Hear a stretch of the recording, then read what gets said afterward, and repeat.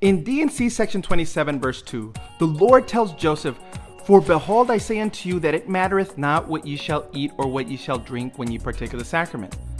So, does that mean that we can use donuts or cinnamon rolls or soda for the sacrament? Let's dive deeper into what the Lord requires as emblems for the sacrament and see what it has to do with you. Grab your scriptures. I'm Art, and this is So What?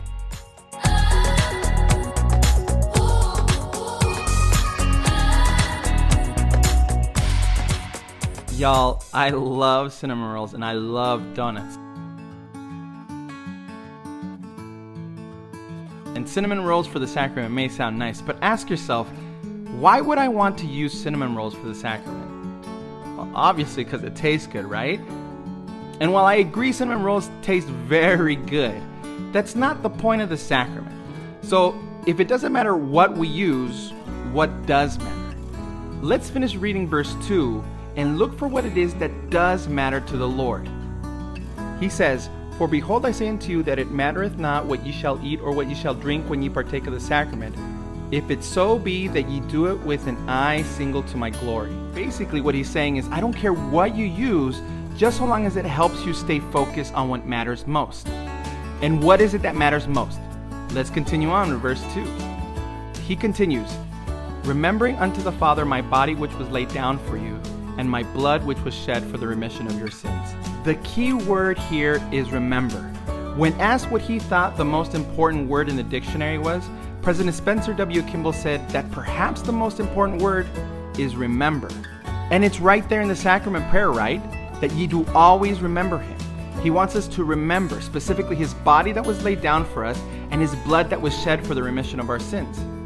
It's a call back to the past when he suffered and died for us. So what? What does this have to do with you? Well, let me ask you this.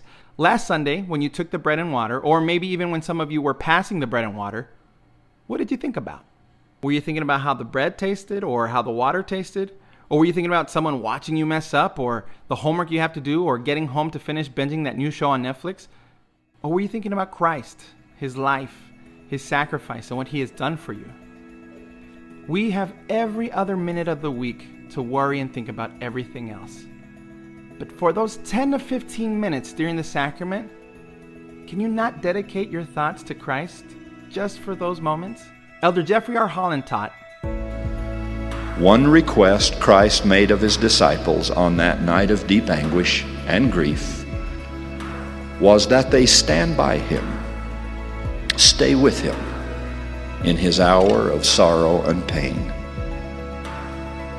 Could ye not watch with me 1 hour?"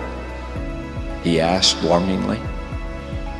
I think he asks that again of us every Sabbath day when the emblems of his life are broken and blessed and past.